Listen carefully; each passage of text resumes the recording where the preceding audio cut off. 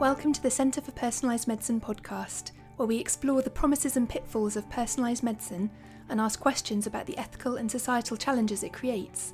I'm Rachel Horton and I'm here with Gabby Samuel, and in today's episode we're looking at why the same genetic finding can mean different things in different people.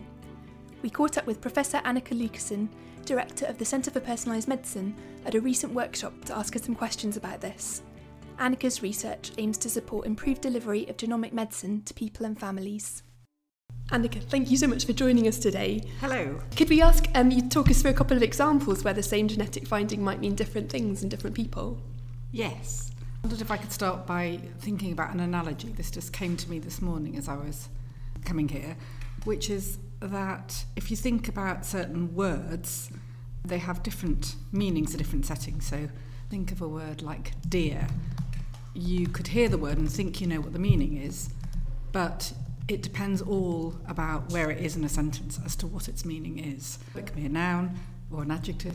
It could be dear Rachel, or it could be that dress is very dear, or it could be about an animal galloping around in the park. So the word alone doesn't stand by itself. It's in a context that gives it meaning, and it's exactly the same for genetic variants. And so a really obvious example might be that if you have a variant in a BRCA1 or 2 gene, the BRCA gene, that has greater significance if you're male or female. So the greatest risks that those variants give you is cancer of the breast and ovary, and if you're a man you don't have ovaries. So that's an obvious example of the context in which that finding is found making a big difference. You talk about, say, the male and female distinction, but like what other types of distinctions would I suppose geneticists need to think about? So all sorts of context, stage of your life. So a particular genetic variant might be significant if you're thinking about reproductive options, and obviously if you're an 80-year-old that's not the same sort of context, but we, I think, should be thinking about genetic variants as depending on a lot of other factors rather than standing alone. The sort of textbook GCSE description of genetics is of the variant is it and nothing else matters, but actually we know now that it depends, for most variants it depends very much on the genetic background in which they lie, so it might depend on your recent ancestry, but also on the environmental factors that you've been exposed to, or just the random factors that you've been exposed to, like your immune repertoire and things like that. That's such an interesting analogy, actually, like the word dear, but without the words around it, how can you know what it means? And I suppose getting that context of what a kind of genetic finding really means when you can only, in a way, say that word. Yeah, finding ways to communicate the other words in the sentence is really tough. Can we talk a bit about how the meaning of the finding might depend on why a person had a test? Because I guess we've alluded to that a bit with if you found someone was a carrier, but they're in their 80s, it might have different meanings. But there's also some things mean different things, don't they? If you find them in someone who doesn't have a family history or something like that. I think that's also a point that's really often missed. So, and I think partly it's got a historical explanation that the only genetic testing that was available until very recently was on a very carefully selected subset of the population, i.e. Members of the population who had signs and symptoms of something that made you suspect a particular variation in a gene. So you went looking at that gene to see whether you could find it or not. And so you really you honed in on a particular subgroup. And what we thought from that was, okay, now we need to spread out and find the other people who haven't got the signs and symptoms. But it turns out that actually if you find those people, it doesn't predict the same thing, that genetic variant, as it did in the group where you first looked at, because they'd already shown signs of that variant. Increasingly, we are finding those variants in healthy people and realise that they're not as strong or as predictive of the condition in question as we thought when we used that targeted approach. That's really interesting because I've actually started reading a lot about that, right? About the fact that we are finding these variants in healthy populations, which means that they can't, or less so, be relevant for the particular disease. And it makes me think about how quickly we're moving with genetic technologies and trying to bring them into practice when we know so little about them. And just wondering how, I suppose, your work kind of reflects on that aspect. I think that's absolutely right. It's really interesting how the discourse around the advances in technology has taken hold of our attention, and we like to think about genetics as an example of technology that's really producing fantastic results, and in many ways it is.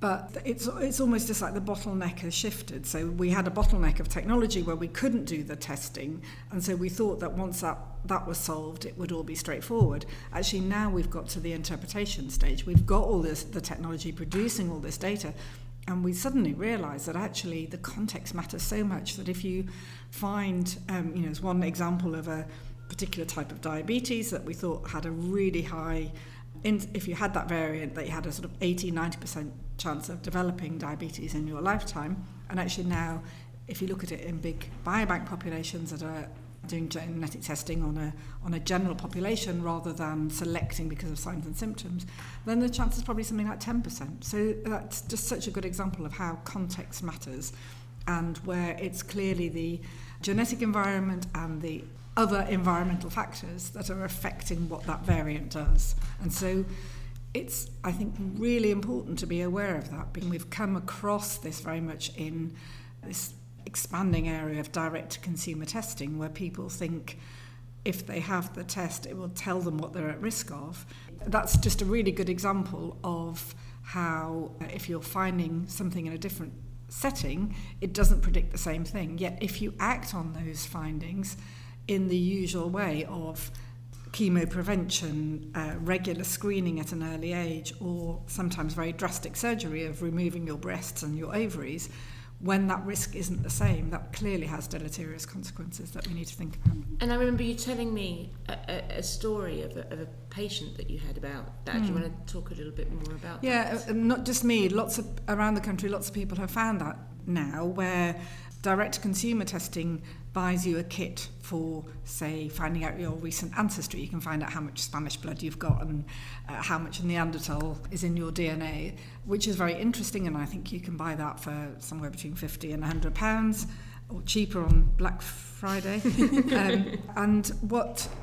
And that tells you about your ancestry, but some people are then following adverts saying, oh, we'll also analyse your DNA for health consequences. And one of the things that they then do is look for things like the BRCA1, BRCA2 gene and report variants in that. So I had a patient who had come to me saying she wanted her breasts removed and her ovaries removed as a preventative measure because her direct-to-consumer test had shown a BRCA variant. And when we tried to confirm that in an NHS laboratory, it just wasn't there. First of all, we thought there'd been a sample mix-up, or we thought that it might be a relative sample. And then we realised, actually, that this was quite widely known in the sort of academic world, that the particular tests used to do the ancestry testing relied on recognising common variants, multiple common variants, and they were really bad at calling rare variants, and they miscalled rare variants. So they had a false positive rate of calling BRCA1 variants of, I think, something like 85 to 90%. And that's just not what people expect. They expect the technology to be accurate.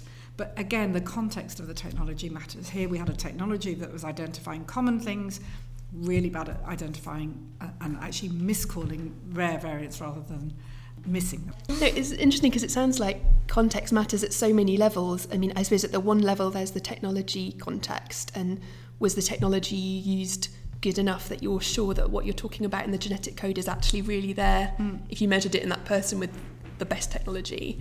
But also, in some ways, the more difficult question of if it is there, what does it mean for the clinical context of that person? And yes.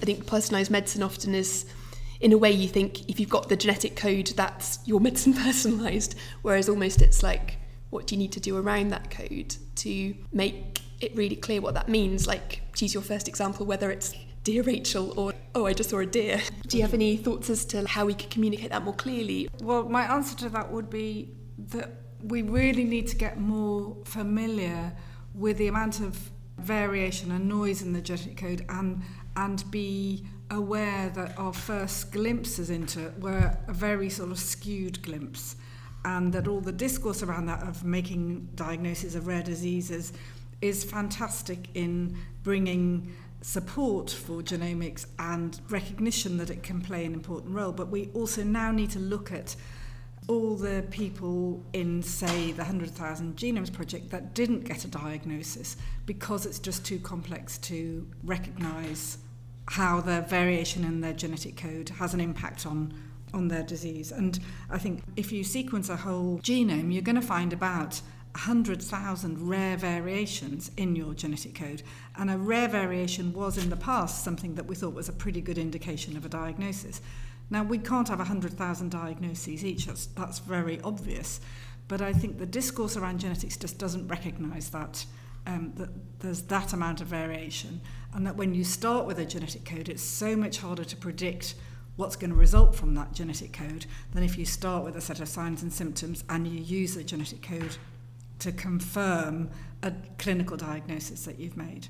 And I think that has really important consequences for thinking about programs like newborn screening, because there you are endeavouring to predict what's going to happen to children when they're just born that have no signs or symptoms at all yet, and you're trying to say, well, your genetic code shows you're going to develop this in the future. And for a very small proportion of children, you're going to be able to do that well.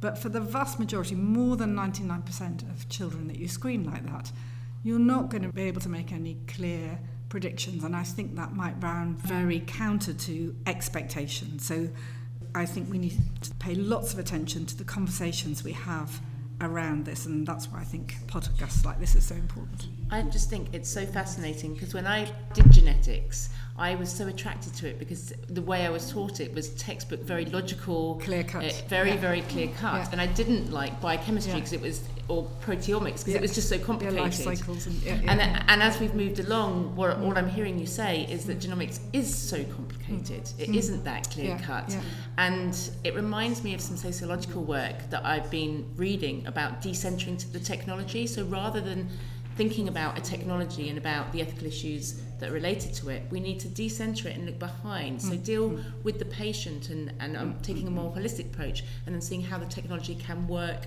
for you within that. Absolutely, and that was what first appealed to me about the specialty of clinical genetics, which is a really small specialty that will probably disappear as it's sort of as it's subsumed into medicine at large. But exactly like you, Gabby, I came from the laboratory thinking it's all about translating these genetic findings to patients so that they can have screening, treatment, etc., etc. And then I realised that the decisions around when it's right to be tested and who wants to be tested, how it might be communicated in a family, how we might find out things that we weren't expecting, they were the interesting things. That was the sort of the stories that really fascinated me, and helping people to make sense of that complex terrain. That was the interesting bit. But I think you're absolutely right that when we're trying to talk about genetics in headlines, in media articles, it's so tempting to go for the nice clear cut, this is what technology can now provide you with. But I think it's really important to shine a light on the bits behind that, or around the black box is the other analogy I've sometimes used, that, you know, the technology is all being focused on getting this black box sorted, and then we need to pay much more attention to the bits around it. How can we really take meaningful consent from people? How do we ensure that when we do find a genetic risk, other people are appropriately alerted, etc.? If you had to pick one message for people to take away from this podcast, what would it be? That genetics, like many other things in life, is complex, and that context is so important. We must look at the context of a genetic variation. And back to my analogy at the beginning, that the word dear will mean different things in different contexts, and we need to look at the sentence around the word to be able to make sense of it. And it's exactly the same with a genetic variant. You need to look at the code around it, but also the environment in which it arises. Thank you for listening to this episode of the Centre for Personalised Medicine podcast. If you'd like to find out more about personalised medicine and its promises and challenges, please visit the Centre for Personalised Medicine website at cpm.well.ox.ac.uk.